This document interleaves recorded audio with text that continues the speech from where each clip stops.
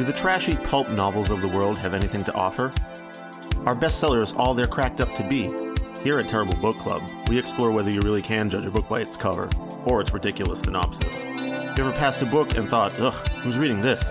We probably are.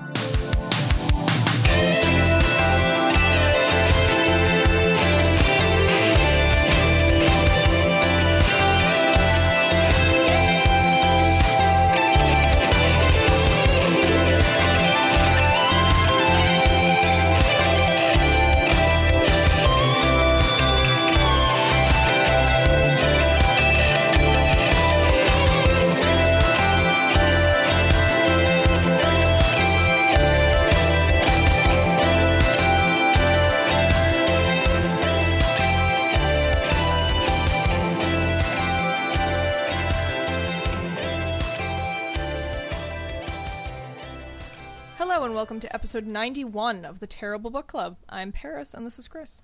Hello. This time, we read The Little Stranger by Sarah Waters at the request of our patron Veronica. Veronica said that she expected this book to be, quote, Downton Abbey with ghosts, end quote, but was disappointed in how that concept was executed. If this is your first time listening to the show, what we do here at the Terrible Book Club is we read books that we assume will be bad based on their cover, title, summary, some combination of those three, or based on a recommendation from a friend or patron, as we're doing today. So we do the opposite of what most people do when they are in a bookstore or if they're browsing online for an ebook. Usually, this experiment results in a disappointing and hilarious read, but once in a while we do actually end up liking the book. For content warnings today, we have our usual barnyard language, plus we've got some classism, dog-on child violence, euthanasia, ghosts, mental illness, maybe a touch of some light British countryside racism. Fucking our good friend sexual assault that just can't fucking stay away. Yeah, there it is again. God. Can't get away. Nope. We thought we were safe. It was like three... Sorry, one more. And this is actually important. The final content warning for today is suicide. So there's, it's a lot of dark themes today. I will say, at least the assaulty bit isn't like... Yeah, it's not the worst. I'm not going to even finish that sentence, but... Well, it's. I just want to put it out there just in case, but it's like people having a misunderstanding, not great, but anyway, moving on. So, the summary of The Little Stranger is thus. One post-war summer in his home of rural Warwickshire, Dr. Faraday, the son of a maid who has built a life of quiet respectability as a country physician, is called to a patient at lonely Hundreds Hall. Home to the Ayres family for over 2 centuries, the Georgian house, once impressive and handsome, is now in decline, its masonry crumbling, its gardens choked with weeds, the clock in its stable yard permanently fixed at 20 to 9. Its owners, mother, son, and daughter, are struggling to keep pace with the changing society, as well as with conflicts of their own. But are the Ayres haunted by something more sinister than a dying way of life? Little does Dr. Faraday know how closely and how terrifyingly their story is about to become intimately entwined with his. Not sure if I said Warwickshire right. Warwickshire. I don't know. Just skip all the... If you're not careful, the Bobbies will come after you, Paris. Yes. Yeah. What's all this, then? You can't pronounce Warwickshire the proper way? Oh, wow. You can't do a British accent at all. No. That's astonishing. Well, I didn't try one last episode. I mean, I can't. Clearly, I can't do them either, as last episode proved. We might have to do a little bit of that, considering most of this book is like, how dreadfuls and my goodness. And I know. All that kind of thing. So if you really dig... like, upper class Brits in a post-war period clutching their pearls a lot, then maybe this is for you. Yeah, with some light ghostiness.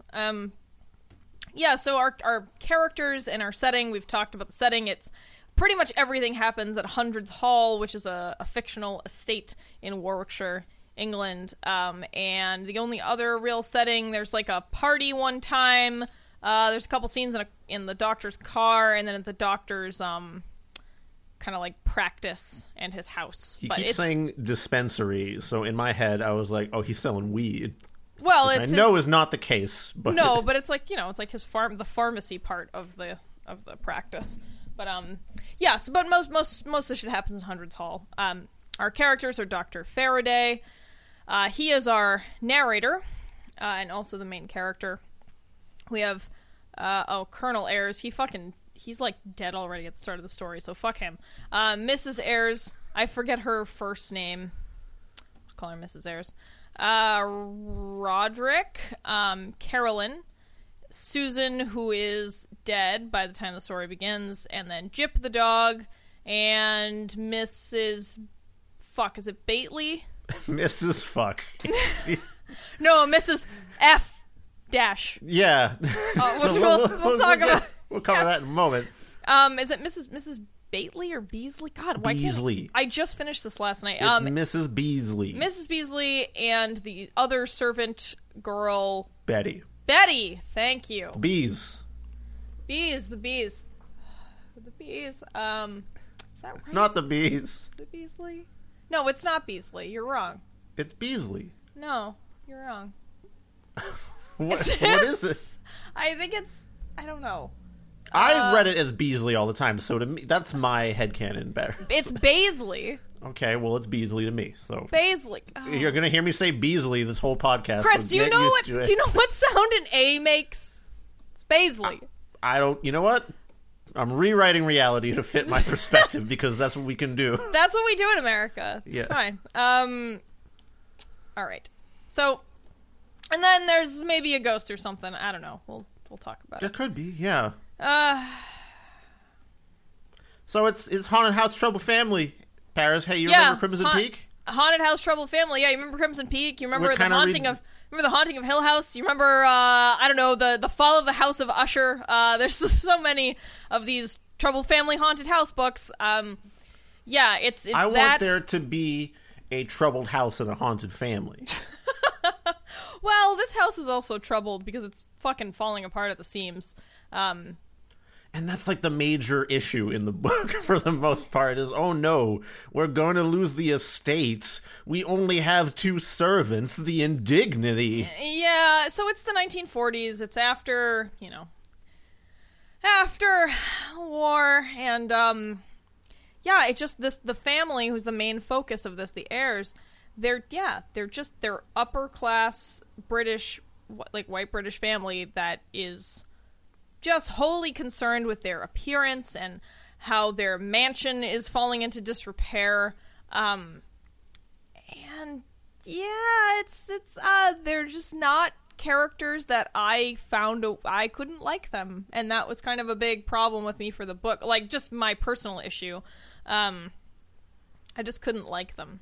But anyhow, we should probably just go through. They try to be a little bit sympathetic with it. I mean, Roderick suffered what the book keeps describing as a smash during the war. So yeah, he was a pilot or he was an airman of some kind, and his plane went down in the war, and his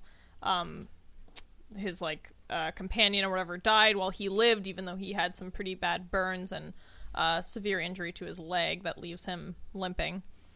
That's Roderick. Caroline is his sister who had to come back to the hall to take care of him when he returned.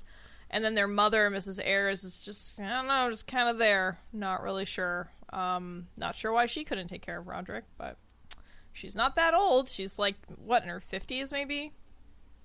60s, I think. Oh, still not age doesn't really old. Get brought up. Yeah. Not old and like not so old that she wouldn't be able to take care of someone. So I don't know.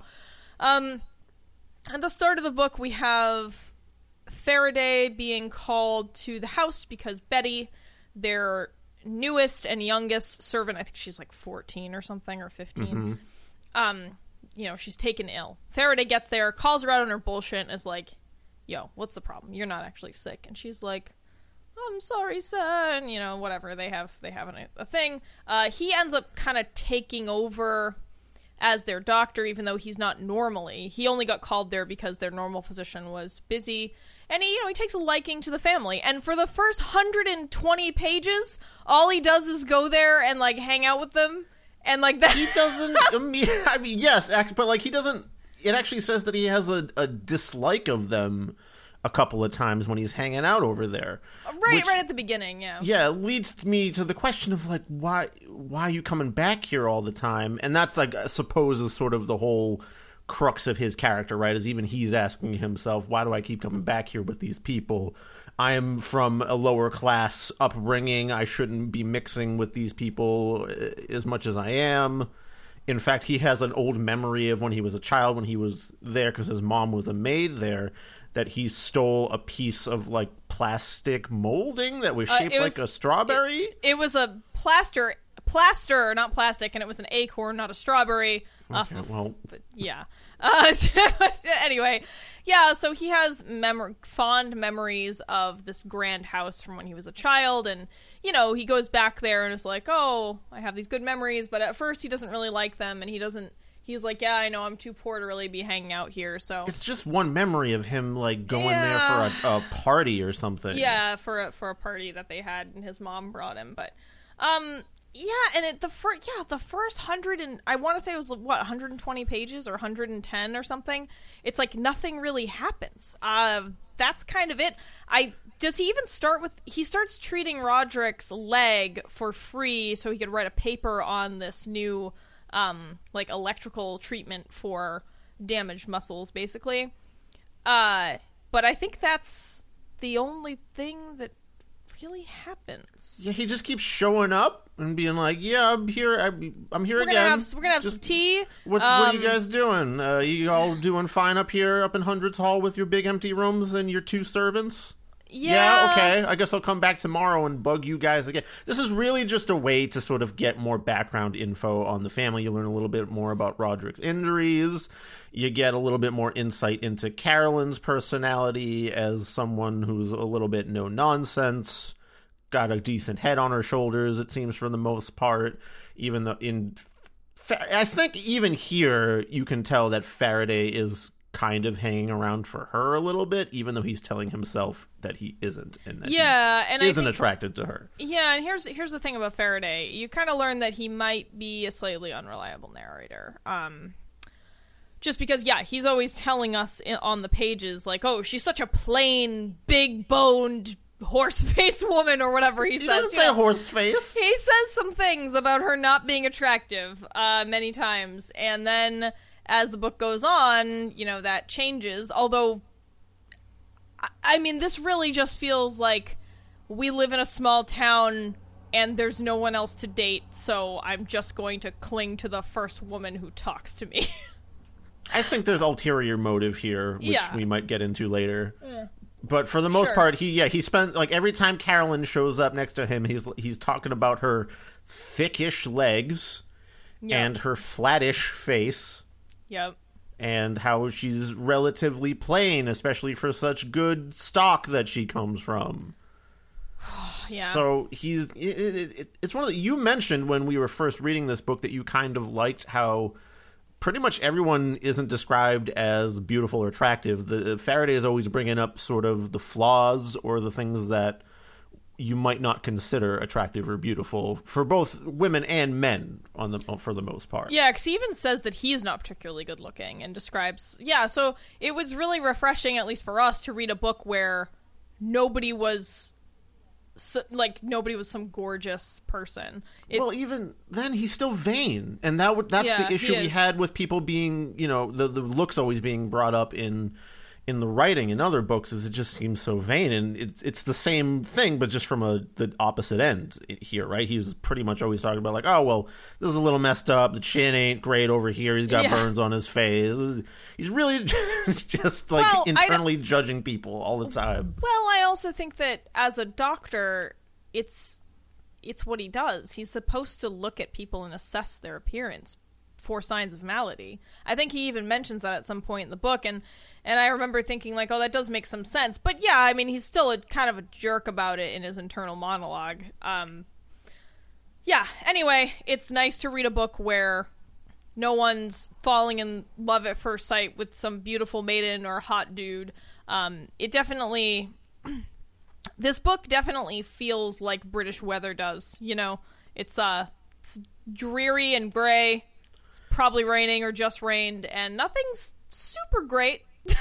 I mean, that's Sarah Waters' strength here, right? Is Yeah, the tone setting Yeah. and her ability to write in a way that, for a little bit while I was reading the first part of this book, because I didn't check like the published date or anything, I was like, is this a recent book? Was this written back like in the post-war period? Most specifically because of the thing we brought up a couple of minutes ago, which I think it's a good time to bring up now, even though... Oh, yeah. No, I mean, it was published in 2009, so... Yeah, but early. So the thing that kind of made me have this thought was the fact that people will curse in this book. They'll say shit and damn and hell. Will they? And I don't know if they say shit.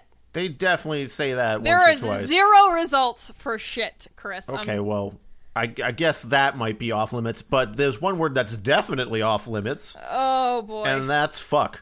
You can't say fuck in this book.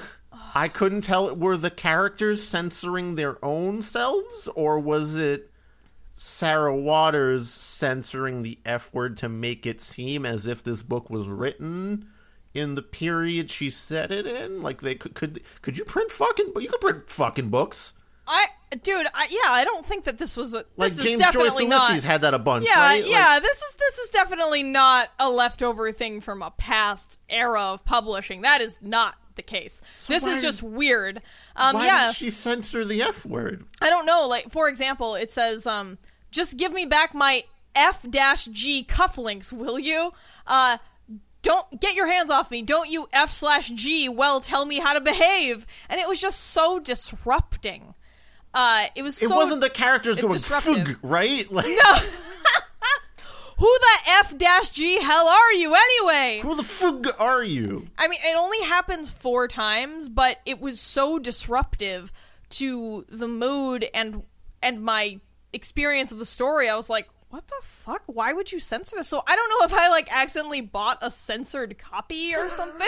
Like, I don't know. Very odd. The Kindle for Children version. Yeah, You got that one. Well, but like the only other curse word in it is damn, which isn't even. I don't know that I'd even call that a curse word. Some people might call hell Oh, a yeah, curse, hell, too, yeah, if you're hell's- particularly sensitive. That's true. Hell's in there. Yeah. So and I mean, and plus Ow, my the freaking ears. yeah, my freaking ears. I mean, and the story discusses some difficult topics. So I don't understand what the point Really is. the big mystery with the writing style. Like, everything else was perfectly serviceable except this one little burr amongst the rest of it that I just don't... Why?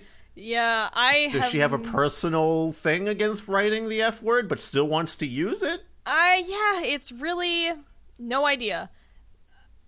I don't know. And also, if they were self-censoring, if the characters themselves were saying like effing or something, wouldn't you write it EFFING or like F-ING? Like the F-G is a strange choice. I spent a solid 2 minutes just trying to decipher this one part of the book because it's really just the most baffling part of, of the writing. Well, yeah, it was very odd, and like I said, the reason I think we're both hung up on it is because it's just so disruptive to this book that Sarah Waters has clearly put so much effort into, into the tone. Yeah, so I don't know if it's disruptive because it had me thinking that, was this book published at a time where they couldn't print the F word, which I know to not be true. So I don't know. Yeah, so anyway, back to the story. So our main plot points, Faraday gets called to the house because Betty's sick and their usual doctor can't make it. He then, he kind of doesn't like them, but he ends up going back there to, like, I think he runs into Carolyn, and then they, whatever. He keeps going back there because, I don't know, he's fucking bored. They live in a small-ass town, whatever. He starts helping Roderick with his leg because Roderick has, again, it's not really clear. There was a plane crash. He had some burns on his face, and one of his legs was fucked up in some way. We're not really sure what the exact injury was, but it was some kind of muscular thing. So Faraday starts doing this electrical treatment on him and writes a paper about it. So he does it for free because he knows that even though they're from the upper class, their wealth is waning pretty severely. So they can only afford 2 servants. Yeah, I know. So he kind of develops this uneasy friendship with the family because he's going over there time and time again to work on, Roderick's leg. And, finally, on page, I don't know, 110 or 120 or something, there's a party. They decide to throw a party, and we realize it's because Mrs. Ayres really wants Caroline to meet someone and get married, because, she's an old-ass spinster at 26. So... I think the average age people get married was still like around 25 back then, so I don't really think that vibes. I mean, still getting up there probably in terms of Chris. upper class. I don't think that's true at all. I'm pretty sure the average age of marriage has consistently hovered around like 25 for women for quite a while. It's one of those things that you wouldn't think so, but.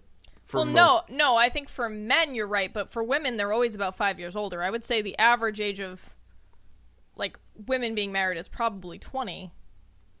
Anyway, whatever. Anyway, yeah. they kind of, she refers to herself as a spinster, and there is a light discussion of her, like, needing to be married or something. So, plus the family, needs money. So, they have this party, they invite just a handful of their acquaintances from the town there, and of course this guy that Caroline's supposed to try to talk to, and Faraday goes, and there's this whole they invited Faraday not as the doctor but as a guest.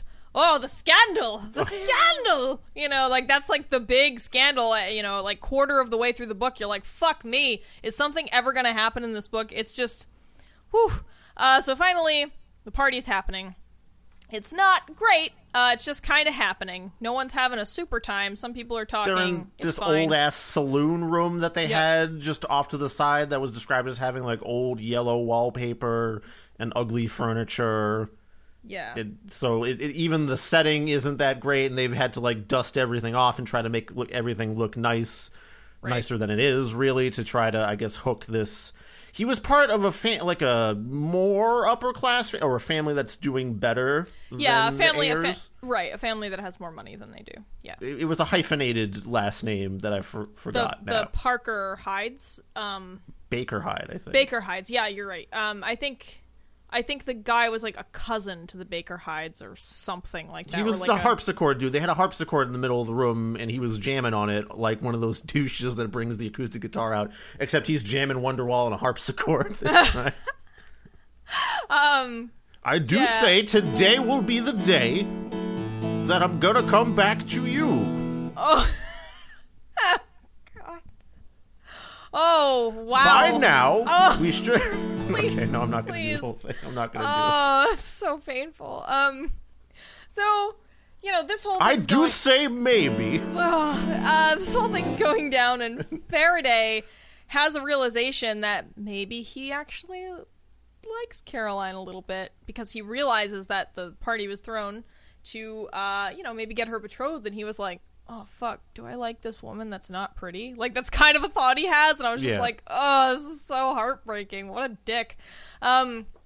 So then the Baker Hydes have their young daughter with them, and, she's kind of their primary amusement, a cute child, she's a little annoying, as children are, but she is entertaining people just by being a child. And then she goes over to the family dog, Jip, who Caroline loves. It's Caroline's dog, and they've had them for a long time. He's an older dog. He's clearly an elderly dog. He's got gray on his muzzle, and, he's described as being elderly.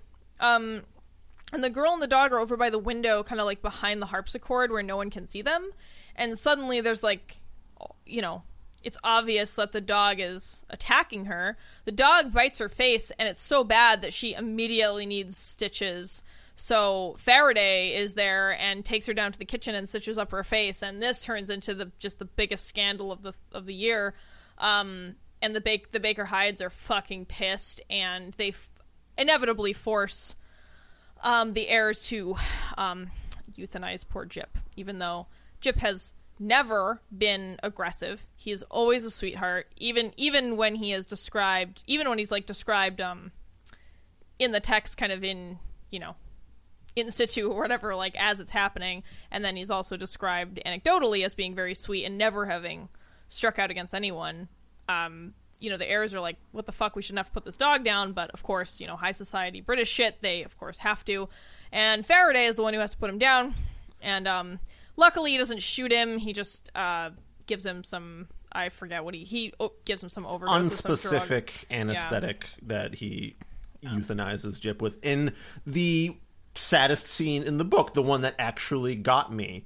Because the writing in that scene was pretty good, I would say, especially the use of the word trust in the dog's eyes as Carolyn was handing him off to Faraday, pretty much, which was absolutely heart-wrenching for me because putting animals down, especially animals that don't medically have a need to be put down, is sadder. And I had a lot of trouble reading that scene.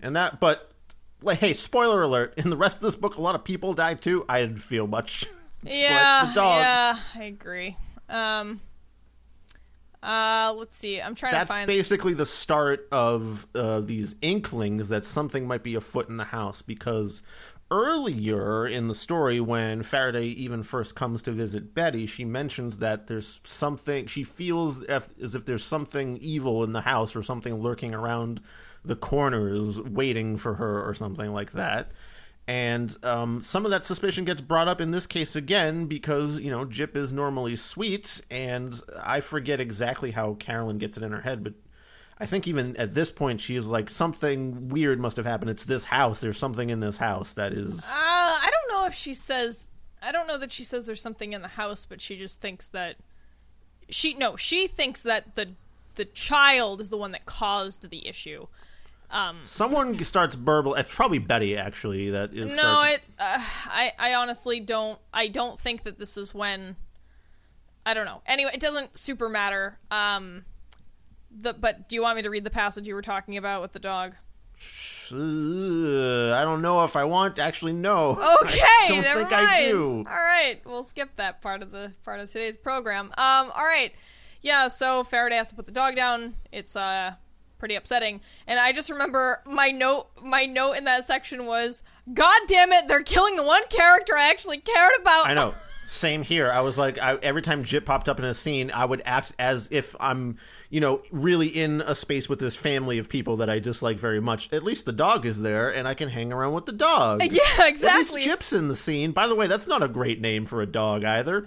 Just let's mention that right here. Yeah, so they never fully expanded the name, but it's spelled GYP, and we can all guess what that is. We can all guess. Here's a little bit of that light country racism. Yeah, so, and what, just in case I'm being a little too obtuse, what I mean is that GYP is likely a shortened form of gypsy, which is, not a cool thing to say. So, I don't know. But maybe it's not. Maybe it's a coincidence. I don't know. I don't probably think so, not. based probably on not. how the rest of the family feels about their estate being sold off in portions and housing being built where their gardens used to be, which is they're all very upset about it. Yeah, you know what? They're having their suburban lifestyle dreams taken from them. Oh, if they only survived like another 80 years. Yeah. And lived in the U.S. instead. Literally just like that. But let's actually hop on this subject for a second of how fucking dislikable this family is. Because, I mean, especially in our current times where, upper class people aren't the most sympathetic looking at the moment. These are people that are literally complaining most of the book about, oh, no, our giant garden that we used to frolic through as children is being sold off because we need the money so that they're going to build 24 homes for 24 families here. How terrible. It'll ruin the view. Yeah, hang on. Let me read I got a good mark here. It just makes it so hard to relate to this family, and maybe that's authorial intent there. You're not supposed to really like the Ayers. I can't imagine anyone sympathizing with them, especially after, like, Mrs. Ayers goes off a little bit about these low-class people moving in here. Yeah, I have a good note. I just want to read from this passage, but it's being really slow, so it's going to require some editing on your part. Okay. You shouldn't take it so personally. There are probably 100 landowners in England in exactly your position, all doing just what you've done today. There are probably 1,000, he answered, but without much force. All the fellows I used to know at school, and all the chaps I used to fly with, every time I hear from one of them, they're telling the same story. Most of them have run through their settlements already. Some are having to take jobs. Their parents are living on their nerves. I opened a newspaper this morning. A bishop was sounding off about the shame of the German. Why doesn't anyone write a piece on the shame of the Englishman? The ordinary, hard-working Englishman with no jobs, who since the war has had to watch his property and income vanishing like so much smoke. Meanwhile, grubby little businessmen like Bab are doing all right, and men without land, without family, without the eyes of the county on them. Men like that bloody Baker Hyde. And he abruptly stops, but my note there was, all European lives matter. I mean, like, how am I supposed to sympathize with these? Yeah, it's just rants like that, like, oh, why won't someone think of the English, please? Why won't someone think of the English? Our upper-class lifestyle is fading away. I might have to sell my giant mansion and live in a regular house like they're building next to it, where my gardens used to be. Chris, I might have to get a job. Oh no, heavens, how dreadful. Heavens, yeah, so... My goodness. It's just that for 467 pages. All the pearls are clutched as tightly to the body as possible. Yeah, the pearls are actually becoming subdermal implants at this point. Like, they're just burrowing beneath the skin. They're being clutched so tightly. I guess Carolyn is the least bad about this, but even she displays a little bit of, oh no... The estate, we only have two the two only having a couple servants, they kept hitting me wrong. Yeah. I mean, they're paying them, so it's a job, I suppose, but at the same time, she's like, oh no, I have to do the cleaning myself. Yeah. Fucking welcome to the club. Yeah, so I think it's just hard for Chris and I to really... You know, with the backgrounds we have, it's really hard to read this and, not like that I'm, these people. I I somewhat land owning in a way for me, so I'm not like too far removed from this. Yes, Chris of the landed Remusowitz family of Dorchester. My family owns a house, right? Which is a step above a lot of families. They own two, right? No, well, one in America. Yeah, he owns castles in Romania. No, I'm kidding. But yeah, my point being is, like, I'm not necessarily too far off from this type of person. If I hired, like, a cleaning person to clean my house, same thing. Chris, no. This is not even close. Yeah, but I'm not, like, running a farm out the back and, like, I don't have huge acres to sell off in portions. Well, and you also don't have an upbringing like they do, where they were raised as, you know, to believe that they were better than other people. And that there was a, you know, kind of a strict sense of class. Anyway, I do want to say, although we didn't like anyone in this book, really, the writing of the characters' speech and thoughts, like the dialogue and the dialogue, both external and internal, I feel were both brilliantly meticulous for the period. I mean, this definitely, like Chris said, you know, this felt like we were in the 1940s in England among the gentry or in the upper class. Like, I mean, there were just a lot of really particular details, the way that certain people spoke, and it didn't come off as unrealistic. It comes off as very realistic for the time, for the place and time. So again, I think that the author did a really great job of kind of capturing the speech and tone of that, you know, that time and place that she was writing for. It's most definitely her major strength, I would say. And she has a lot of other books, and I'm sure that some of them are also set in similar times or maybe, you know, even different things. I'm sure that is probably her major strength based on what I saw here. And it's, you know, if you're looking for that sort of period piece feel, if you're into that, this might be for you. But the rest of it is just so by the numbers in a way. Yeah, and I also just can't stand, like, we've talked about this before, like, how I know when we start reading a new Terrible Book Club book, and I know immediately whether or not it's another rich white people book because they'll start dwelling on particular architectural details and technical plant names. Those two things combined means that this is a rich white person book, and that happened like almost immediately. I was like, "Fuck no! Oh no!" Yeah, there was talking about the ivy and the particular way certain rooms are arranged and the lines of the rooms and how quaint, Well, and this is another thing.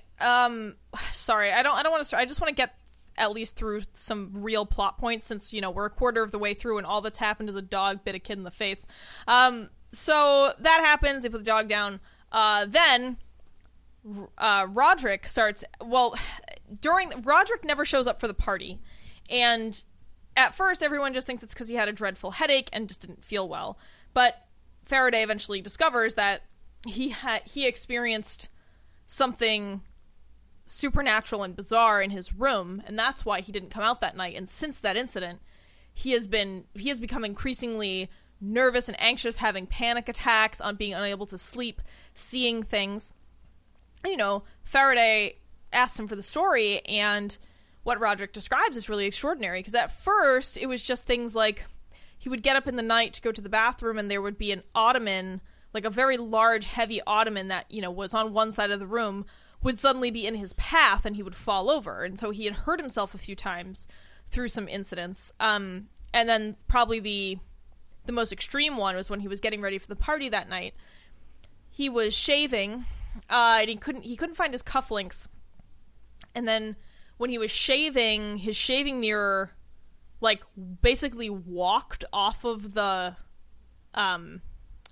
table and then flew at him and broke and cut his face. And his cufflinks dropped from thin air behind him. He watched them through the mirror before the mirror broke.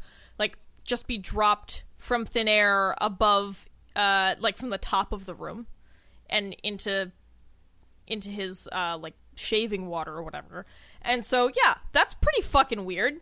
It also set the tone for what I assume the rest of the haunting would be here, which is that we're just doing a Beauty and the Beast thing here, and all of the little or particular objects in the room were just trying to come to life and help him with a big old Be Our Guest song number. But they didn't have the vocal cords to do it yet. They weren't too animated enough. They're still getting their legs, so they're like, "Be our guest." They just trip and fall and throw themselves at Roderick accidentally. Yeah, honestly, that would have been a much better interpretation of this book, because Roderick is super stressed because he's, quote, the man of the house, as the son, the only living male.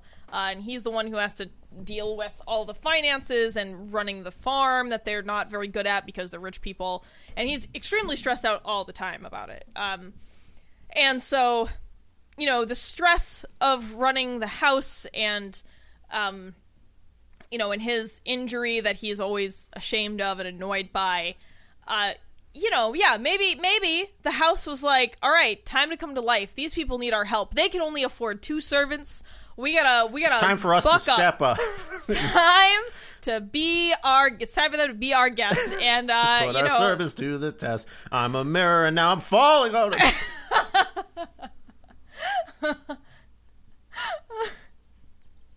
Oh God.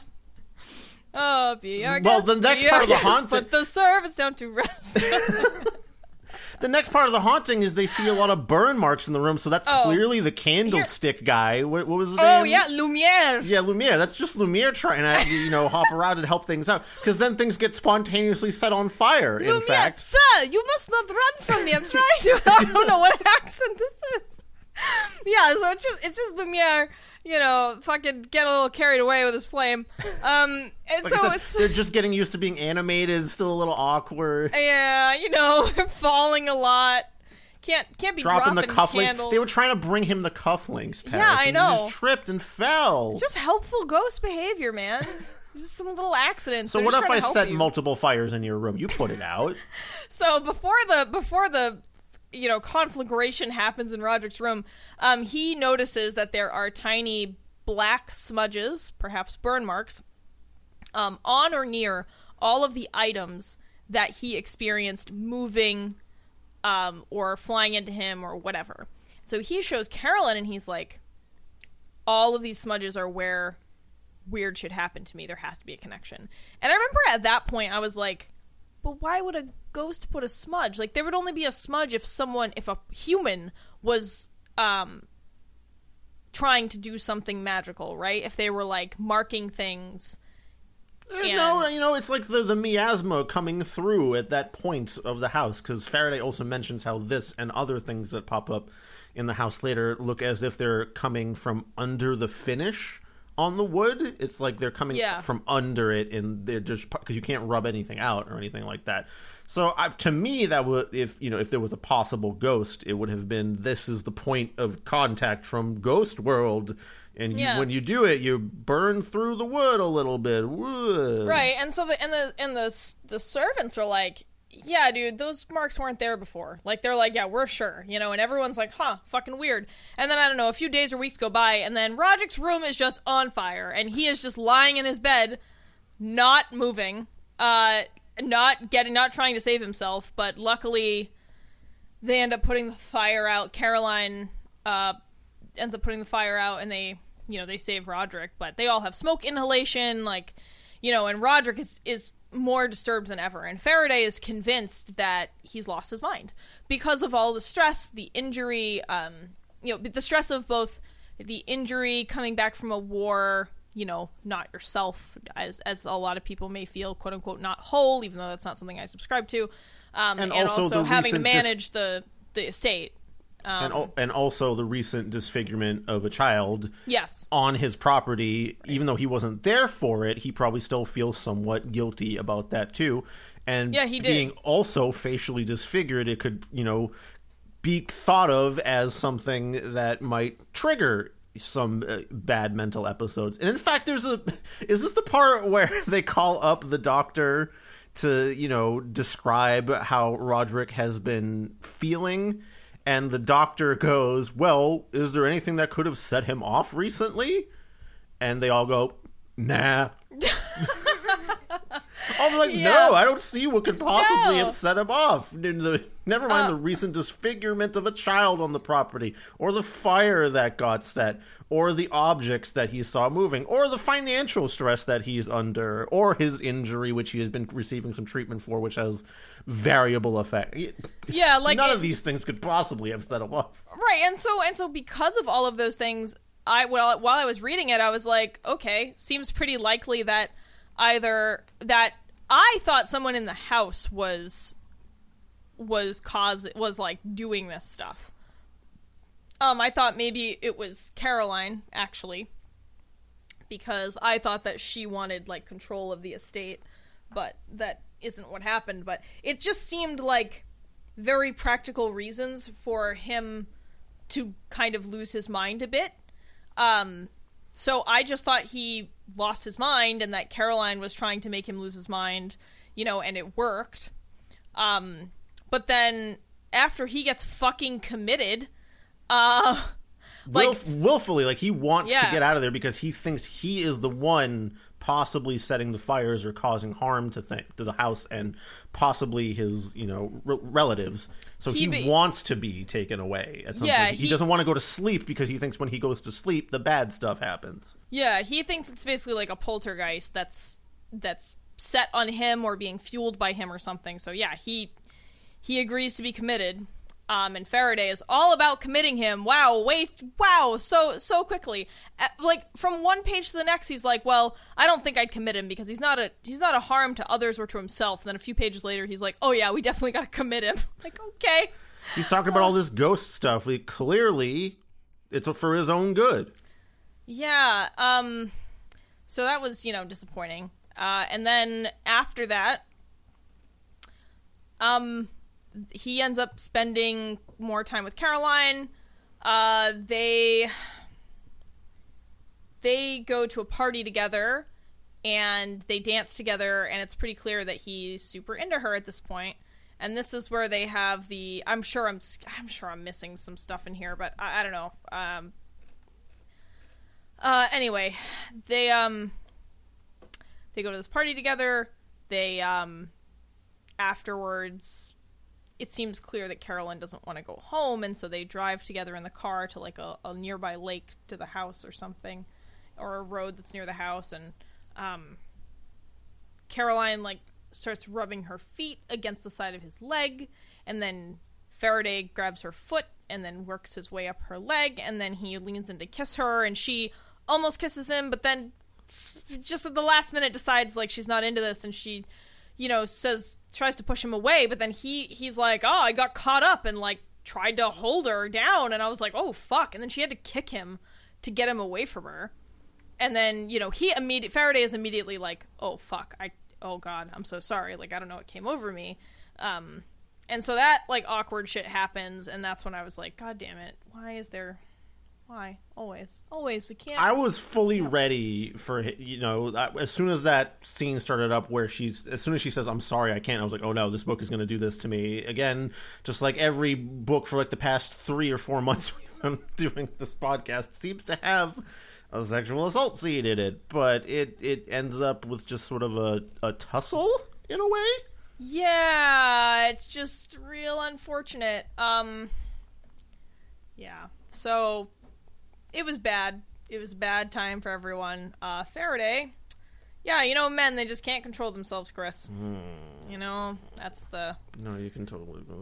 yeah, but that's just, you know, that's what we're being served in this book. But, you know, it's I will say it's a pretty realistic interaction for those two people to have had, so...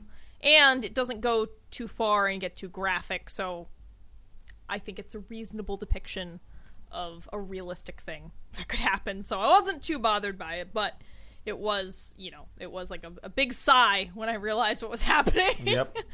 Like I can't get through one book. Nope. Just how you can't get through your life without it happening to you if you're a woman. I don't know. Honestly, I feel like if you're a person, because male sexual assault is drastically underreported. So let's just say humanity, horribly fucked. Yeah. Moving on. So there's an awkward, like he drops her off and there's like a kiss on the cheek, and then... she kisses him after that. And then there's like a week or two of him just popping up and trying to like... see if she's all right with him still or something. He's trying to like talk around Miss Ayers because she's always in the room, and he keeps casting glances at Carolyn trying to read her mood for the most part, and she seems fairly standoffish. Yeah, so two things kind of happen simultaneously. So you have not Roderick. Roderick's been committed, so he's just like out of the game for the rest of the book. So forget about him. He is irrelevant from now on. Taken out the game. I think he took himself out the game. He did take himself out the game. So we're now just really dealt with Faraday, some accessory doctor characters, Caroline and Mrs. Ayers. And like I said, so simultaneously at this point in the book, you kind of have Faraday realizing he's really into Carolyn, and like they kind of date in like a really 1940s British way, which means they go for walks and like maybe kiss each other on the cheek or something. They just have like chats and walks, and that's it. I don't think they even go to a restaurant together or something. They have dinner together. Yeah, I mean they have dinner at the house together, but they've been doing that. But yeah, so they, you know, he's courting her a little bit, and you know, again, this is like sort of scandalous because he's a lower class doctor. What is he doing? I think it's scandalous in his own head more than anything. Like, it's just town gossip to everyone else. No one's really upset about it or anything. They're just like, ooh, Faraday and Carolyn Ayers. Well, yeah, because I guess for a while people were like, oh, is he going to go for the mom or the daughter? Because he's between the ages of both of them. Carolyn's 26, the mother's in her 50s or 60s, and he's 40, maybe 40-something. Around there. Early 40s. So... yeah, sorry, it's never exactly specific, so giving an estimate. Well, you know, the question of which one he's going to go after is pretty roundly answered in the next segment of the book. Oh, sorry, I didn't finish describing what was happening simultaneously. So while Faraday and Carolyn are sort of developing this stilted pseudo-romance. Extremely awkward the whole time. Extremely awkward and, like, obviously a bad idea. Even by 1940 standards, which I guess is like you reach for her hand and she, like, kind of slides it away, and then, oh no, your whole spirit is crushed. Yeah. So simultaneously, you also have Mrs. Ayres seemingly going mad the same way Roderick did.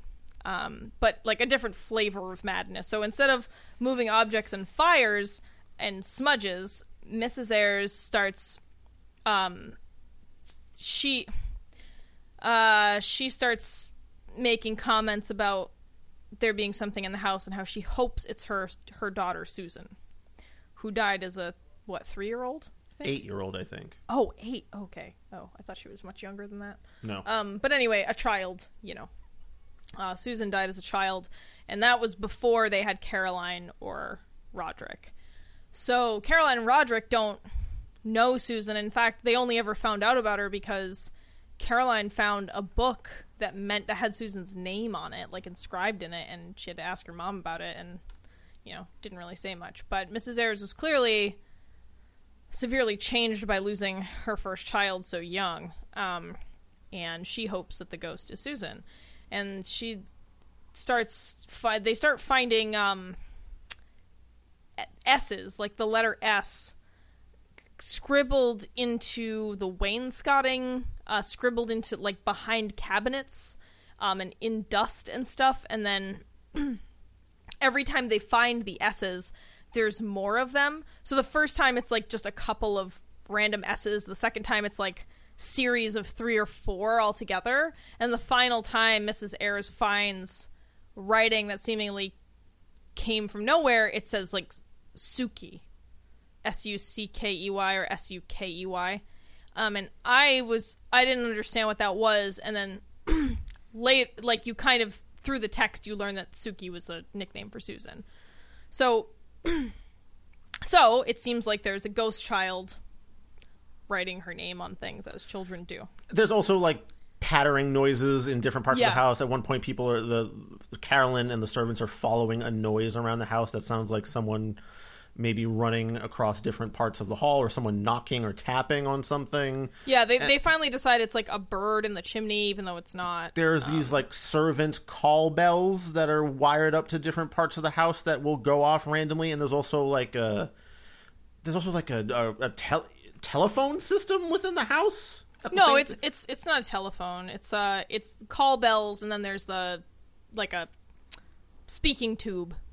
It's, same thing to me. I know it's a different mechanism. One's just tubes and the other one's a wire. Yeah, it's different, but so then the bells will go off at random, and Faraday even inspects the mechanical aspect of it and finds nothing wrong. So everyone's getting a little bit more touchy and nervous about these happenings. Carolyn, I think, is becoming increasingly more convinced that there is something up. Meanwhile, Mrs. Ayres is fully convinced that it is Susan indeed. Yeah, and she's actually kind of happy about it because she's always wanted Susan back. And then there eventually is this horrifying incident where Mrs. Ayres went up to the old nurseries, which, haven't been used in decades since the children were young. They have a day nursery and a night nursery, Paris. What kind? Fuck me. Yeah, I read that too, and I was like, I hate this. Oh, dude, I don't know. I don't understand the need for all these goddamn rooms. This one's for night boobs, and this one is for day boobs. Yeah, I have no idea. Anyway, she goes up to the nurseries, and the nurseries have, like, bars on the window because, of course, they didn't want the children falling out of this house because it was on the second floor, I think. The second floor or third floor, I forget. And I forget why she goes in there. Do you remember why? I think she hears footsteps. Yeah, they're hearing noises again. Yeah, I forget if that was exactly what it was, but she went up there, and she ends up getting locked in the room and can hear footsteps outside, like a child's footsteps. And keep in mind, the only people in the house are Betty, Mrs. Baisley, and Caroline and herself, and the only other person that could be there is Faraday, or like one of the work dudes, but she clearly can hear like a child's pattering, like running. And then she peers out the keyhole and sees a shadow running, and gets obviously really freaked out. And then, you know, she basically has a fucking panic attack, as, you know, you would. She also hears, she puts like the speaking tube in the nursery up to her ear and hears, does it say Susan? I forget. Yeah, she hears breathing of some kind, or like something's rustling against the tubes, which she interprets as breathing. Right, she hears what sounds like what Susan sounded like when she was dying of, what's a lung thing? Pneumonia, I think? No, it wasn't. Was it diphtheria? Unspecified respiratory failure. No, they did specify. I can't remember. Well, for right now, unspecified. Yeah, it doesn't matter. So she thinks she hears her, you know, daughter's like choking gasps or whatever, and she, you know, freaks out. She can't get out of the room because the door is locked. She's yelling and yelling and yelling for someone to come and banging at the door, but no one ever comes. And then finally she bangs at the windows and they shatter and cuts up all of her wrists, and she's like screaming out the window and finally gets Mrs. Baisley and Caroline's attention, you know, and they come get her out of there. But, you know, obviously that was pretty concerning. And at that point, you know, that's when Faraday starts suggesting, well, maybe your mom's crazy too, to Caroline. And Caroline's like, dude, we can't all be nuts. But he's like, I don't know. It sure seems like it. And then he finally convinces Caroline, like, hey, I think we need to commit your mom too.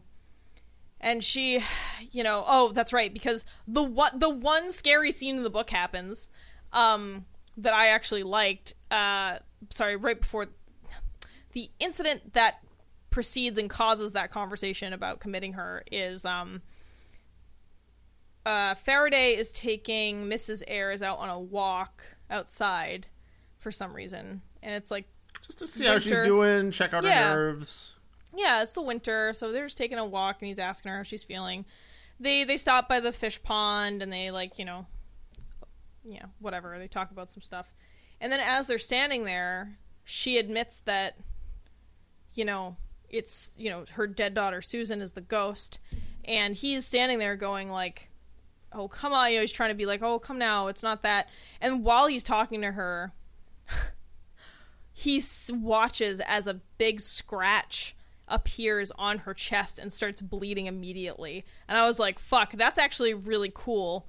I thought that was a really great scene to really kind of make it obvious to you that it's not mental illness, or it's not all mental illness, and that there actually is something supernatural happening.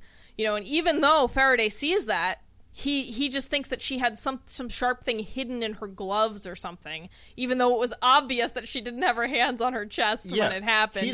He's always looking for the rational explanation. He is the foil to Carnacki. If we could get both of them together in the same room, you know. That's just a guy in a well with some mutton. I don't understand what you guys are freaking out about. Clearly. Yeah, this is the opposite of Carnacki, where it's like getting to the point where it's fucking hard to deny that there isn't something supernatural happening, at least, if not solely, at least in conjunction with something perhaps mental. Mm-hmm. So that happens, and then, you know, he's like, we have to have your mother committed, Caroline. And, you know, Caroline agrees, and he's like, I should take her now. And she's like, you know, they kind of decide that taking her now, like, right that instant, would be too difficult because they have to, like, arrange for her to be somewhere, because she couldn't possibly be in the regular psychiatric ward. She has to go to the rich person ward. Yeah. So, due to social propriety, they put it off till the next day, and Faraday gives Caroline strict instructions that she is to stay awake with her mother all night and to never leave her side, because he's worried about what might happen. And, of course, as all book characters do, Caroline fucks up and falls asleep for 3 hours, and, in a different room entirely. She was originally, like, reading next to her mother, and then decides, I'm just gonna be harmless if I took a nap now. No, she wasn't planning on napping. She was planning on having a cigarette and putting her feet up, and, of course, she fell asleep because it was 5 a.m, and she'd been up all night. So, she falls asleep for 3 hours, and when she wakes up, she finds Betty putting breakfast out, and Betty's like, oh, your mom isn't answering the door.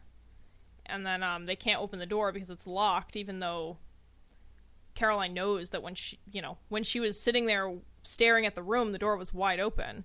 And I guess there's only one key to that room, and they don't have it. So, they run around the estate trying to figure out if their mother left, like got up in the middle of the night and like went somewhere, like went for a walk on the estate or something. They find the key outside in the snow and realize that she threw it out the window. And then once they are able to open the door, they find that Mrs. Ayres had hanged herself with a scarf or something on the doorknob. Mm-hmm. So she's fucking dead. And, Faraday comes, and it's like, all right, so at this point in the book, I'm like, all right, the house is just going to kill everyone, right? Like, that's where we're going with this. But then, I don't know, does anything notable even happen? Caroline finds some paranormal books in the library and tries to tell Faraday that she really thinks that something paranormal is happening, and Faraday's like, nah, it's fine. Faraday even talks to his doctor friend, who actually supports this and is like, hey man, we don't know everything, and some of these dudes like Myers have put out some work that's kind of interesting, if you want to talk about energies and stuff. And despite that, he still just says no. It's just, it's nothing ghostly. Yeah, I want to point out a thing here. The thing that Seeley sort of proposes is that, or that's Faraday. That's Faraday's doctor friend, by the way, Seeley. Yeah. The thing that Seeley proposes is that sometimes the unconscious wills of people can manifest physically. If someone is suppressing something or can't get it out, otherwise it might come out in the form of hauntings of sorts, or these unexplainable instances are really that part of the human psyche reaching out and physically affecting the world around us. Yeah, so a poltergeist, basically. Mm-hmm. And despite this, he still refuses to consider that.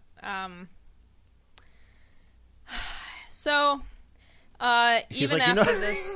This is the part where he's like, you know what? Let's get married, Carolyn. Yeah, he's like, hey, let's do the marriage thing. And Carolyn never actually says yes, right? Am I wrong about that? No, he kind of nags her for a bit, and he's at one point he's just like, oh, can we just set a date 6 weeks from now? And she's like, and he's like, but 6 weeks is plenty. And she's like, okay, I guess. She pretty much reluctantly agrees to it. Yeah, and it's pretty clear that she's not that into him. Like, throughout the whole book, it's pretty obvious that she's just not super into Faraday. Like, perfectly they get along. Friendly. Yeah, they get along. They're friends, but, she seems very, very undecided.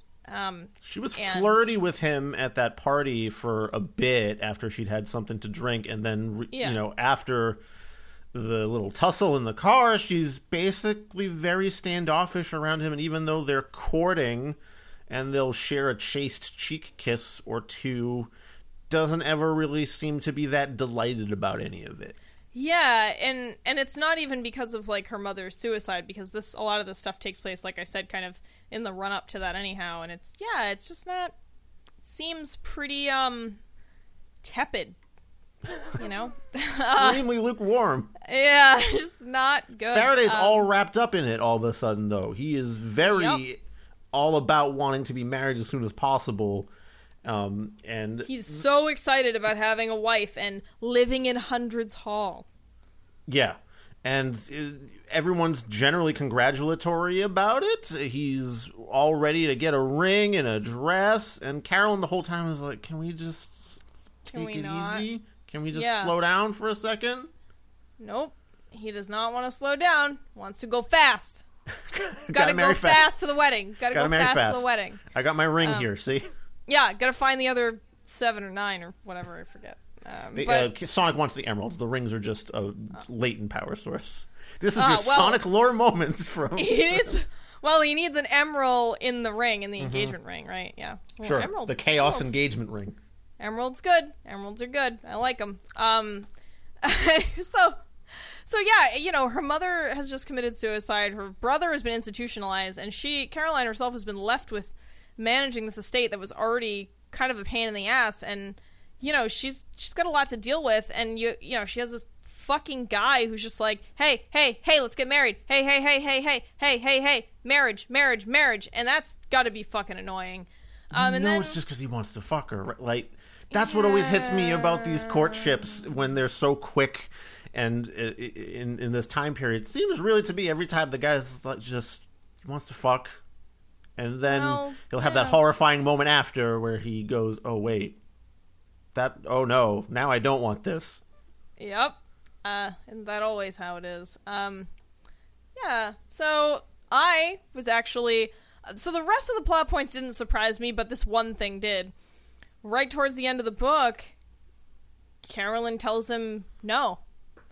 He brings her a ring and a dress and some silk flowers for the wedding, and she says, nah, not doing it. Not interested.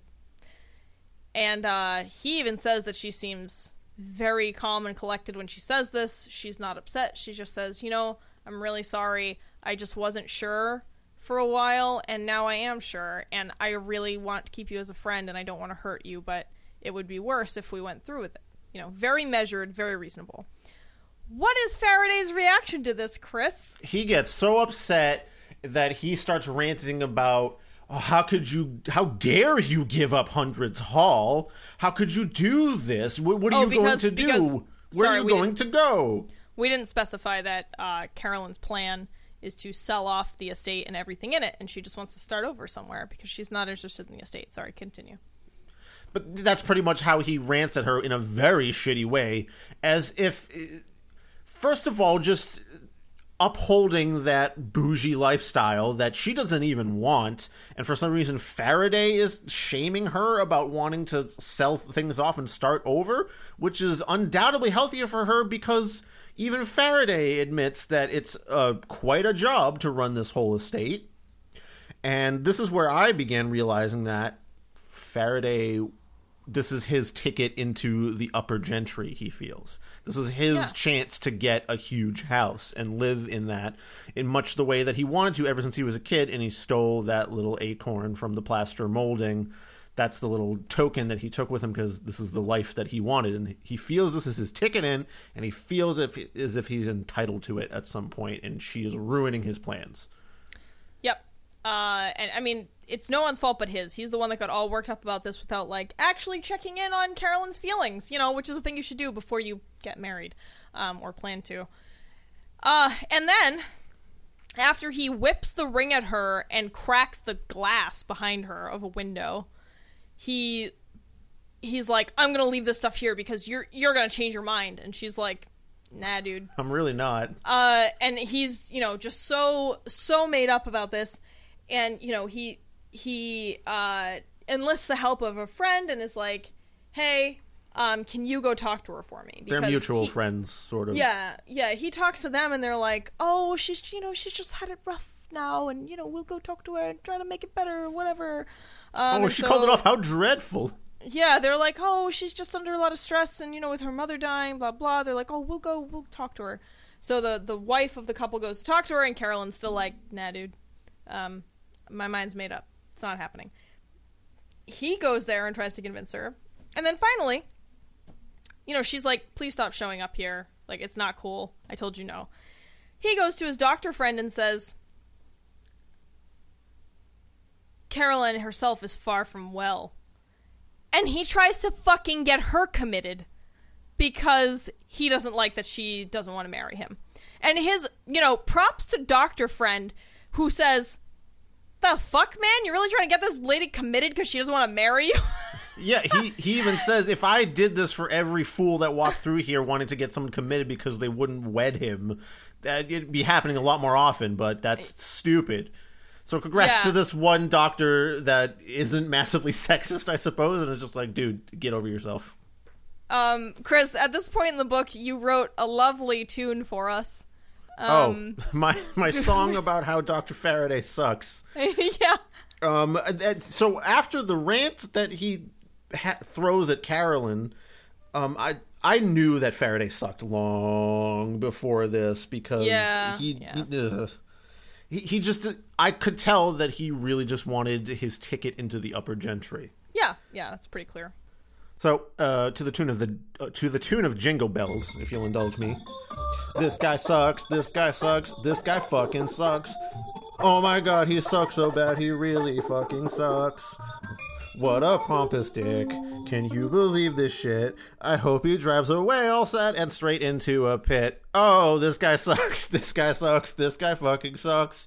Oh my god, he sucks so bad, he really fucking sucks. Holy shit. Yeah. Faraday is the worst. He's... You would think that I would relate more to the character that's trying to be rational about this, as I would in most situations where supernatural things might be happening. But in the end, he's the loopiest of them all in trying to get Carolyn committed. And I think you're supposed to realize at this point that here's my headcanon theory. Let's see if you agree with this, Paris. Mm-hmm. Faraday's want to get into this house at any cost possible is what manifests the hauntings. There are actual supernatural things happen, and it's his sort of pressed down dislike of the rest of the family, except for Carolyn, who doesn't really get haunted directly, that manifests as... Hey, Chris, did you forget how this book ended? Yeah, now. At this moment of the book. At this moment in the book, okay. At this moment of the book. So I disagree slightly. So I agree that there's definitely some supernatural shit happening in the book. It's pretty obvious that Susan... Well, I think it's obvious that something posing as Susan is haunting them. I don't think it's Susan because... Why would a dead child terrorize her living family and murder them? Maybe the idea is like, we'll all be together. But it seems pretty malevolent. Like, why would she scratch her mother's chest open? That's why I attribute it to Faraday. Well, I think it's a something that is posing as Susan. I don't think it's Susan. Yeah, it's Faraday's dislike of the rest of the family manifesting as the things that scare them or upset them the most based on what he knows about them. I don't agree. So I was also struggling to figure out what caused the hauntings, because it's pretty clear that before... it's pretty clear that, like, Betty and Mrs. Baisley sensed that something was odd, but had never actually witnessed anything. They just kind of, quote unquote, got the creeps, Mrs. Baisley, for example, refused to stay in the house overnight, which is, I think, ultimately why they ended up hiring Betty, because Betty lives there full time, whereas Mrs. Baisley is just a day woman, like day help. But yeah, Mrs. Baisley and Betty never really see or hear anything until Faraday starts. It's really, everything kicks off with the dog biting the child at the party. But I can't for the life of me figure out what the impetus of the haunting is. Like, there doesn't seem to be anything. That's why I landed on Faraday, because he and Steely have the conversation about dislikes manifesting or suppressed emotions manifesting physically, and a lot of the time Faraday is trying to lie to himself or convince himself about something in his internal monologues, whether, oh, Carolyn's not that attractive, oh wait, I actually like this very plain girl, oh, this family that I'm being friendly with for I don't know what reason, because I actually dislike them. He tries to shove that aside for his ulterior motive. He doesn't want to admit to himself that what he really wants is a life at Hundreds Hall. He feels as if he can bring it back from the brink, and this is his chance to take over that by marrying Carolyn. Yeah, I mean, I think that might be the best explanation. I mean, the other explanation is it could be manifesting from Caroline, because she's kind of the only one that doesn't want to be at Hundreds and doesn't much care for this kind of lifestyle. Could be. You know what? Honestly, that's just as viable. Yeah, it's kind of, I mean, I think it's also really, I don't know. I mean, I don't know that piece makes a lot of sense. Well, yeah, why don't we actually get to the ending now? Because I think this is the thing that fumbles the whole story. Yeah, so then after Faraday just can't get over the fact that Caroline doesn't want to marry him, he continues obsessing over it. And then one day he gets a call in the middle of the night, and Carolyn is also dead now. And the way in which she died was pretty strange.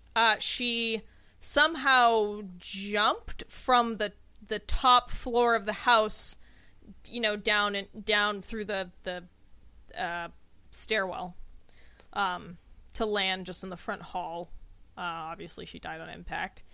And Betty actually saw it happen, which is kind of nuts, because Betty could hear, because Betty's room, the servant, was right at the stairs, at like the head of the, I don't know, second floor? I'm not really sure. Second floor stairs. And, third floor. Yeah, I think there were 3 floors. I think the nursery was on the 3rd floor. Fuck, I said second earlier. Whatever. So Betty's room is there, and she could hear Caroline walking up the stairs, and she heard her say, "You," like that. And then she heard, I forget what else she hears, but she opens her door just in time to see Caroline fall from the top floor. Like, no one else around her, no, doesn't seem like there's a reason for it. And, obviously there's like an inquest and they have to testify about it, and, ultimately it comes up in court that there might have been some supernatural shit happening, and that's the big scandal. But, yeah, I mean, Caroline dying too, I don't know. I mean, in some ways, I want to say it's typical troubled family haunted house where the house wants them to stay forever. So it wants them to die on the premises so that they're forever there. But for it to have just started randomly happening, kind of out of nowhere, I don't really get that. Because typically in a story like this, the house would always have been off, or there would have been something to, like if maybe Susan died and then ever since Susan's death they had been experiencing things, it would have made more sense. Or if something else had happened, I think I would have been more on board with it. But it just kind of starting out of nowhere, I don't. Well, it starts up when Faraday starts hanging around the family. So I think that lends credence towards my theory here. And the thing I didn't love about the ending here is that, during this whole trial scene. Oh, sorry, go ahead. During the whole trial scene. Well, that night where Faraday gets a call, he gets a call to just do an appendix removal or transport someone that has an appendix issue that's very late in the evening. And there's a scene where that whole thing gets wrapped up and he decides to take a nap in his car. And then he has weird dreams in the car, and then he drives home. And then at the trial, he clearly has a vivid vision of Carolyn at the top of the staircase. So, I mean, come on. He had some kind of fugue episode, and he shoved Carolyn off the top of the stairs. Wait a second. I don't remember that at Paris, all. are you kidding me? No. That's extremely clear. What are you talking about? Chris, I probably finished this book in a fugue state, which is why I don't fucking remember. Oh, Paris, you missed the whole thing about the ending then. I don't remember him having a dream about Carolyn. No, he's in his car taking a nap. Yeah, he has a weird trippy episode, and then he ends up at home. And then during the trial, he has these very vivid memories, almost to the point of retching at the trial, about seeing Carolyn's face at the top of the staircase, saying "you" at him. Okay. Hang on a second. I need to let this book reload because I don't remember that. Oh my God. Happening. I'm sorry, Chris. I was in a fugue state. My dead sister was ghosting me or something. Paris, this is my whole thing about the ending, not really tying things up neatly. Fuck. Hang on. Family taint. but I'm not a doctor. Family taint. Wow, twice in a row. Not okay. cutting this out. Sea of watchful fate. Here we go. Was there a taint? Is that what had terrorized the family, day after day, month by month, and finally destroyed it? That was what Riddle believed, clearly, and once I would have agreed with him. I would have set out the evidence just as he had, until it told the story I wanted it to tell. But my confidence in that story was shaken now. It seemed to me that the calamity that had overtaken Hundreds Hall was a far stranger thing. Not a thing to be decided on, neatly, in a small plain room in a court of law. But then, what was it? I looked up into the sea of watchful faces. I caught sight of Graham and Hepton and Seeley. I think Seeley nodded slightly, though whether he was urging me to speak or to silence, I don't know. I saw Betty gazing at me with her light, bewildered eyes. Then, across that image, there came another. The Hundreds Landing, lit bright by the moon. And once again, I seemed to see Caroline, making her sure-footed way along it. I saw her doubtfully mounting the stairs as if drawn upwards by a familiar voice. I saw her advance into the darkness, not quite certain of what was before her. Then I saw her face. Saw it as vividly as the faces all around me. I saw recognition and understanding and horror in her expression. Just for a moment, as if it were there in the silvered surface of her moonlit eye, I even seemed to catch the outline of some shadowy, dreadful thing.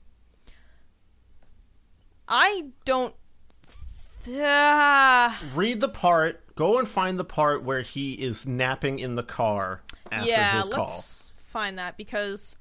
I remember that part where he's thinking about like what it must have been like when she died, but it didn't seem like guilt to me. It just seemed like he starts saying that he feels like he's going to throw up. Yeah, I think I remember that too, but let me find the car. I found it. I'm gonna read it. Okay, I see it. Yep. The moon was so bright, the trees cast shadows, and the water seemed white as milk. The whole scene was like a photograph of itself, oddly developed and slightly unreal. I gazed at it, and it seemed to absorb me. I began to feel out of time and out of place, an absolute stranger. I think I smoked another cigarette. I know that I presently grew cold and groped about on the back seat for the old red blanket I kept in the car, the blanket I had once tucked around Carolyn and wrapped myself up in it. I felt not at all weary, in the ordinary sense. I think I expected to sit there, wakeful for the rest of the night. But I turned and drew up my legs, and lowered my cheek to the back of the seat, and I sank into a fretful sort of slumber almost at once. And in the slumber I seemed to leave the car and to press on to Hundreds. I saw myself doing it with all the hectic, unnatural clarity with which I'd been recalling the dash to the hospital a little while before. I saw myself cross the silvered landscape and pass like smoke through the Hundreds gate. I saw myself start along the Hundreds drive. But there I grew panicked and confused, for the drive was changed, was queer and wrong, was impossibly lengthy and tangled with, at the end of it, nothing but darkness. I woke in daylight. Yeah, I mean, I think that's fairly possible. I also thought that he might have killed Mrs. Ayres. Because he kept drugging her with whatever that was. He knew he was giving her too much, but he continued to anyway. Veronal, I believe it was. Yeah. So I thought that he may have perhaps unconsciously or sort of intentionally killed Mrs. Ayres by giving her too much of that drug. And he's the one who, was all about having Roderick committed, so... This is sort of my problem, I guess, with the ending as I interpreted it. It's not, you can see how the haunting and Carolyn's death were sort of wrapped up together and built up to that ending. Especially if you're going with my theory that the haunting is a manifestation of Faraday's dislike or unease or any negative emotions you might want to ascribe to how he feels about the family getting in the way of him obtaining Hundreds Hall for himself. Yep. But I just think... there's a disconnect between that supernatural stuff that happens and then him going into a fugue state and shoving Carolyn off a third-floor banister to her death, which is very plainly just something that he is doing himself, at least in my interpretation of things. Yeah. All the other haunting stuff definitely was something supernatural. The burn marks in Roderick's room especially to me, and the mirror, being lifted and thrown at him, that is something supernatural. So you can tie it up in the way that I did by saying that it's, Faraday's negative emotions that manifest whether he's in the hall or not, because things will happen when he's clearly, definitely awake and away from the hall, definitely not being in a fugue state. And there's just something that rubs me the wrong way about all this supernatural stuff happening that might be a manifestation of Faraday's negative emotions, and then in the end it's just him murdering Carolyn himself. There's no really tying up of any of the haunting or anything. Maybe there doesn't have to be. I don't need a thorough explanation of every supernatural or paranormal thing that happens in a book. That's the point of it being spooky, is the unexplained nature. But I just don't... Those two pieces don't mesh together the way I want them to. Yeah, I mean, I think I agree with you that it seems really likely to me that Faraday was behind... It's very possible he was behind Carolyn and Mrs. Ayers' death, and... I'm not even sure if I would count Miss Ayers, because she did hang herself. Yeah, but he was giving her drugs that, That's not as clear-cut as him shoving Carolyn I off agree. a third-floor banister. I agree it's not. I don't know.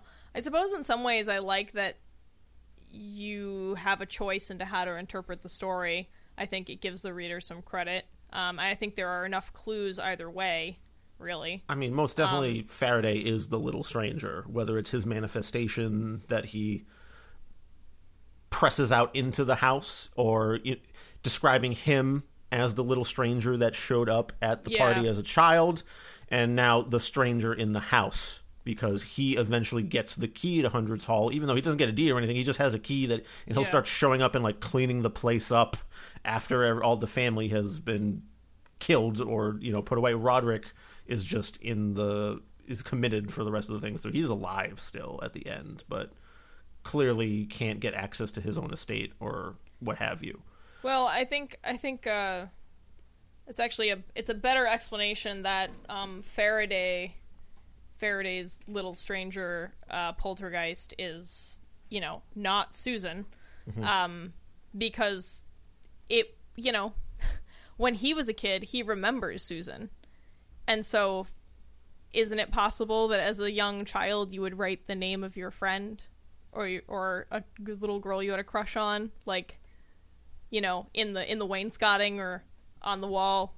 Except at that point, I suppose the servant saying that this definitely wasn't here before. No. Sorry, you're missing my point. Maybe I'm not doing a good job explaining. I'm saying it makes more sense to me that it's not the little girl's ghost writing her own name, but rather this poltergeist that's perhaps taking the form of like young Faraday, who would be writing Susan's name. Yeah. So I think that I think that I agree that it doesn't feel terribly neat in the way it ends, and we've talked about how much we didn't really care for this style of writing, even though it is done well, it's just not for us. I think my biggest critique of this book, other than it just not being a subject or genre that I like, good lord, the technical editing was superb, except for the weird fucking FFG thing. But the story editing, how the fuck did this go to print at 467 pages? Oh, merciful Lord. This was a slog to read by a mile and a half, and then many more miles after that. It could easily have been half that length, and I think it would have been more interesting, because if it was half that length, the writing would have been tighter, and we wouldn't have had to sit through all these scenes of, like, afternoon tea, and going through the phonographs. And oh heavens, the pores are moving in. Oh no, Faraday has appendicitis to treat. It's just like cut out a couple of those extra haunting scenes, a couple of the lightly racist or classist scenes, maybe. Well, the thing is, like, I understand that they're there to provide a fuller picture, but honestly, I just felt like it was extra. It didn't need to be there. I don't think we got anything more by all of those extra conversations and interactions. There were so many that could have easily been cut. My main issue is that it should have been much shorter, and I think I would have been able to get into it more, because think about it. Imagine if we didn't sit through 120 pages with no haunting. I know. You know, imagine if it was like, if the shit started at that party. Like, it would have been a lot better. You could go straight from him as a part, like, you know, at the party as a little kid. Yep, maybe, to the party as an adult. Or, perfect. You know, you could even do the whole Betty thing just to bring, you know, tell why he's at the party. Why is he, like, you know, brought in with this family all of a sudden? Have the thing with Betty. And then immediately after that happens, oh, we're having a party next week. Why don't you come, Dr. Faraday? And I think it could have cut 80 pages, right? Yeah, and then there's other stuff that could easily have been cut. Like, I think they really should have kept the strong, like, the stronger hauntings and scenes where we really get something out of it. And I know part of the length is due to this style of writing, because, like I said, it's all about the architecture, the rooms, the furniture, the wallpaper, blah, blah, blah. You know, and it's... So I don't know that much could have been done about that, but it's like... How many times do we have to describe these fucking rooms? I don't. It's like every time he shows up at Hundreds, he's bitching about a new thing that looks shitty. Yeah, there's like a brand new thing to describe as dilapidated this time. One time it's the ivy crawling up the wall. The other time it's the saloon and the wallpaper in there. Another time it's this fountain here has been all a crumble. Yeah, and I think I definitely understand showing instead of telling, because we would never encourage any authors to tell instead of show, but I don't think it's Faraday necessary. Just rolls up and says, "What a shithole!"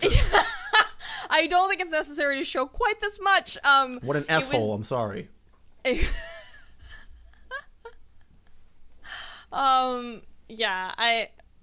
Anyway, so yeah, I really think the writing could have been tighter if they had pared down a lot of the unnecessary scenes. Or how about this? Instead of the ringing servant bells and the tube system, just one of the two. Just pick one. Yeah, the tube, honestly, the tube makes more sense because it went up to the nursery. Like, one of them went up to the nursery. So, like, cut the bell thing. Like, do we need Mrs. Baisley and Betty? I don't know. Probably not. Because there were also people that worked on the farm. I forget the dude's name, but I don't know. Was one. Makins, yeah. I'm assuming they had Mrs. Baisley and Betty so that you kind of have the servants in agreement that something's going on. One's a child, one's an adult, so you have two different perspectives. Sure, and I think that's fine. I think a lot of Faraday's scenes with his doctor friends could have been shorter, or some of them, you know, perhaps not even have happened. Yeah, there's just a lot of that stuff that could have been... 467 pages was a lot. It was a a real lot. Hey, patrons, try to send us things 300 or under in the future. Hey, you don't talk about patrons like I know, that, I'm Chris. just... please. It's a nice request. You don't have to. If whatever you select for us to read, we will read. But just for... please. 300 or under. Nah, actually, wait. I think this patron in particular is a top donor, right? Yes. Okay, well then, yeah, she gets 500 pages. Yeah, Veronica, you can give us whatever you want. Give us a fucking dictionary, we'll review it for you. God. Please don't. Please no. Don't. Terrible word club. So rating every word. Aardvark. It's all right. 10 years from now, umbrella. I like how you're already decrepit in 10 years. Oh, Chris, in 10 years I'm going to be 41. I'm an old hag, which we learned from Terry Goodkind. I will be an old hag by 41. Piggybacking on what I just said about how verbose all of the architectural descriptions and sort of like mood-setting stuff was, I actually think this story would be a lot better suited to a film or a short miniseries. I would agree. A lot of the scenery changes sort of described, so much real estate. Yeah. So much real estate. Sorry, go ahead. They're described as if they're being recounted to Faraday after they happened, which is a perfect setup for, a flashback, or like in a movie where the voiceover of the character describing the story happens as the creepy thing happens. Yeah, and then at the end, whoever's telling him can just be like, "Get out now! Out you go!" Which is exactly what we want from a ghost story of this time. But seriously, though, I think that there's so much textual real estate spent on visuals that we could really just cut the shit if it was a movie or or a just be an miniseries. establishing shot. Yeah, right. Yeah, you can see everything, so you don't need to fucking waste your words describing it. And I just think that these personalities would be perhaps brought to life a bit more with actors, because you can see their faces emoting, and perhaps the speech would sound more natural if we were actually hearing people say these things and watching their body language with it. I feel like just reading it, it's really hard for me to become invested because I'm not into this style, but I think seeing it could work. And I just think that the whole troubled rich white family in a big old haunted house, like I mentioned at the start, we have The Fall of the House of Usher, The Haunting of Hill House, and I'm sure there are many others. But the Amityville Horror, although that was kind of a whole other thing. I don't know that I would really consider that it's a work of fiction, but anyway, not going to talk about that right now. But there actually is a movie based on this, so Chris and I will watch this for patrons, I'm sure, since we do love to try to watch things that are directly related to things we've read. So I don't know, I'm hoping for more. I mean, it was just made in 2018, so it's relatively new, so I have hopes that the film could be decent. Work. I think it could work. It could be a slightly better Crimson Peak. Yeah. I was totally wrong at the beginning of this. I was like, all right, I'm putting my bet down for incest, and there was no incest, so I was pretty happy about it. Yeah. I also wanted to say that I already talked about how I appreciated this. I appreciated the attention to detail and the dedication to historical realism, even if I found the style itself rigid and boring. I think that Faraday's shittiness and his kind of was portrayed really well. I found myself hating him by the end, which is perfect. That's how you know a character is written well. So when you hate them at the end? Yeah, if you have an extreme emotion either way, if you love a character or hate them, I think that that shows you that, a character was well written. And I just love that Caroline turned Faraday down for marriage. Oh man, I was just like, fuck you, Faraday. But yeah, so ultimately I think that this book is just not for us. It's not for me. It's not for Chris. But as Chris mentioned earlier, if you are into meticulously researched historical fiction, specifically about 1940s post-war England, if you're cool with dry-ass British writing about molding on doors. If you like yourself a Good Heavens or a How Dreadful. Yeah, and you're really into class stuff, class struggles and maybe a touch of ghosts. I could see why people might like this. Chris, I think I'm going to say I don't think it is a truly terrible book. It is terrible for me, but that is... This is a solid 2.5 out of 5. Just right down the middle of the road. I'd knock it up to a 3 because of the research clearly put into the writing. Sure, all right. Period. I just think that maybe if this same story, if we are interpreting it correctly, I think that this same story would be, I think I could like it if the writing style was different. Or, like I said, if it was a movie or a miniseries, Or just compressed a little. Yeah, and also if half of it wasn't there. I don't know. It's tough for me to call this terrible because... I definitely wouldn't call it terrible. Yeah, that's the thing. I wouldn't either. It's just not...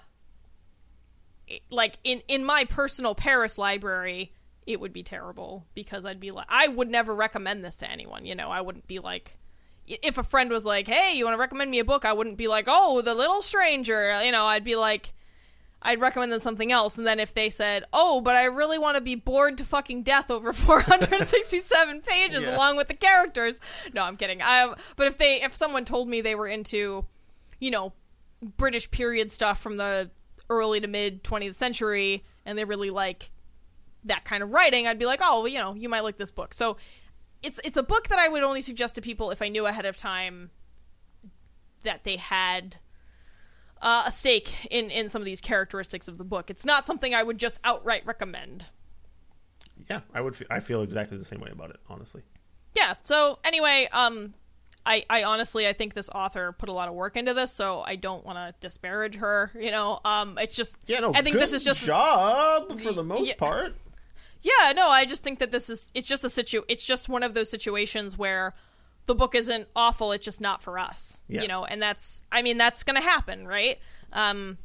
Honestly, it was really nice to read something that didn't have typos every sentence or every other page, and didn't have a graphic sex or graphic rape scene, or it's good. It's a nice change of pace, even if it was really brutal to read all of it and get through it without your eyes glazing over. All right, well, since we are done with the book, is there anything else we wanted to talk about? Chris, you got anything? I think you got your few things you'd like to go over here. I'm going to hang back on this episode. Oh, okay. So we got some patron mail from Kieran. I just wanted to thank him for a message he sent us about war elephants. So, war elephants, this is a reference to our last Maradonia episode, R.I.P. Maradonia. And he... Yeah. Kieran explained to us that the convention by which the elephant riders or handlers would drive a chisel between their ears and kill them, drive a chisel with a mallet, was actually real. That actually fucking happened. Holy shit. We thought, when we read Maradonia, we were like, that's horrifying. I can't believe that this was included in the text. And I guess we should have known better, that this was just pulled from something in history. But, it was a real practice. According to Livy in his History of Rome, obviously this is translated, more of the elephants were slain by their own drivers than by the enemy. These used to have a carpenter's chisel and a mallet. When the beasts began to grow wild and to dash into their own men, the keeper would place the chisel between the ears, precisely at the joint which connects the neck with the head, and would drive it in with all possible force. That had been found to be the quickest means of death in a brute of such size when they got beyond the hope of control. Yikes. Hey guys, if you gotta keep doing that to control your armored vehicle, maybe that's not a great use of resources. Yeah, right. Maybe don't terrorize them and starve them. What about the guy on top of the does he have to dismount really quick, or does he have to hope the thing doesn't fall over onto him? I don't know. Does he yabba dabba do down the tail after? I don't know, but it sounds horrific. And then Kieran also told us about something related to elephants that Maradonia, or related to these war elephants that Maradonia tragically missed out on, which is the practice of execution by elephant. And Kieran says there might be more metal ways to go out, but I can't think of many. So I really appreciated that. Execution by, if you go to the Wikipedia, execution by elephant was a common method of capital punishment in South and Southeast Asia, particularly in India, where Asian elephants were used to crush, dismember, or torture captives in public executions. I wonder if you have to get them angry or something first. Oh, wow. Or elephants natural human stompers? Oh, man. No, I don't know. But I don't want to go too much into it. But yeah, too bad Maradonia didn't have execution by elephant. I agree. Would have made things What if that's how Joey and Maya went out? And then they got in the wrong path of an elephant, and what do you know? I don't have to write these books anymore. Fuck you, Dad. Gosh. Well, Kieran, thanks for the note. It's always fun to get, notes from patrons about stuff that we missed or, just didn't know about. My second note tonight is about a book. It's not about a book we've read. It's about a book that I've been searching for my entire adult life. So about a year ago, maybe a little longer than that, I think I spoke on air on the show about how I had been desperately looking for this fairy tale book that I had as a kid. And a few listeners messaged us. I was all over forums. I was on Reddit and, other like book forums trying to figure out what this book was called, how I could get it. And I couldn't remember anything about the title, but I vividly remembered the illustrations. And, but unfortunately, it's not like you can reverse image search your mind. I'm sure we'll get there sometime soon, unfortunately. But, I was having a really hard time finding it. And trust me, if you go looking on the internet for book of fairy tales, good fucking luck. There are so many of them. Because, fairy tales are most often in public domain, so people can just publish these collections all the time in kind of any assortment and do whatever, so there's just a lot of them. And Grimm's Book of Furry Fairy Tale. Maybe about a month ago, I got a message on Reddit. Someone had seen my post in r What's That Book looking for this book, and they messaged me and said that they were reading this book to their kid and they knew what it was, and they sent me an Abe Books link, and the second I saw the cover I knew it was it, and so I ordered one and it came in the other day. Did you feel like a choir of angels when you saw the book from the post, and like again when you opened the package? Yeah. It was so amazing to be so validated, because so many people, when I was saying that I was looking for this book, they would say to me, "Oh no, those stories never appeared in such a collection," or "I don't know those stories." Gaslit over you. I was totally gaslit over this book, and you motherfuckers, it does exist, and I was right. It's called Paris. What if this is like the Mandela effect, but you did it in reverse, where we've tripped into the alternate dimension where you manifested it into reality? Yeah, it was because of all my negative emotions about not having... It manifested as a fairy tale book for children that got published 30 years ago. So it's called Classic Fairy Tales. You can see now why it was difficult to find. The cover is slightly different from what I remember. It is Snow White, but it's not Snow White's mother. It's Snow White herself waving goodbye as the 7 dwarves go off to work. It is illustrated by Debbie Kindred, and it was published by Brymax Books in Newmarket, England in 1989, the year of my birth. The stories include Snow White and the 7 Dwarfs, The Elves and the Shoemaker, The Magic Ring, Sleeping Beauty, The Happy Prince, Hansel and Gretel, The Silver Saucer and the Russet Apple, Rapunzel, The Prince in the Black Scarf, Rumpelstiltskin, Pippi and the Swan Princess, The Golden Goose, Puss in Boots, The Selfish Giant, and The Wild Swans. It's got lovely illustrations, and some of these stories, like The Silver Saucer and the Russet Apple, as I've mentioned, no one really knows. So, I don't know. It's great. There were only 5 copies available anywhere. I bought one. My boyfriend actually bought another one. So now there's only 3 out there that I know of. So I don't know, if you want this, go for it. But I'm super happy to have it, and I'm definitely planning on reading them. So thank you to everybody who tried to search for me. I know I got messages from a lot of you, and I really appreciate it. So, thanks. Thank you to kind Redditor, Bio Nerd. Thank you for just messaging me out of the blue after you saw my post from a year ago. That's amazing. That sounds like a questionable superhero. Just what a wonderful, I don't know, pandemic miracle. I guess everyone gets one. Yeah, I think that's it for today. And in closing, we would like to, of course, thank Veronica for choosing today's book. Thank you for recommending this book to us. We actually, I think, had a spirited discussion and had some solid disagreements. You know, there were things to talk about. So like a book club. Yeah, it's almost like we're a real book club. Thanks, Veronica. That's the joke for this podcast for me, is sometimes we are the terrible book club because we're terrible at it sometimes. I know. I totally agree. It's really too bad that people who just kind of see the show out of the corner of their eye don't really get that we're fairly self-deprecating. It's a bummer, but oh well, fuck them. Thanks, Veronica, for recommending this and for being a loyal patron for so long. We super appreciate you, and look forward to the next thing you recommend. I am going to agree with Veronica that didn't love it, but it's a book for some people, but those people are not us. Thank you to the rest of our patrons as well. Thank you, Dari, Greg, Will, Dee, Lynn, Sinya, Jakub, Bobby Blackcat, Jensina, Mayocat, Elliot, Kieran, Martin, and Jay. If you also want to help support the show, you can donate to us on Patreon for various rewards. You can subscribe and follow us on YouTube, Facebook, Instagram, or Goodreads.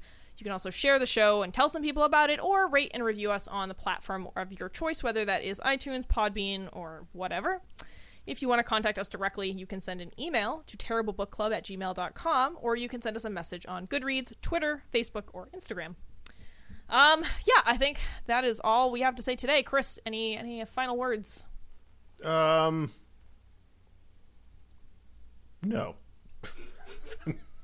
Okay. All right. Well. Oh, well, with that, I hope that the rest of you are not as sweaty as I am right now.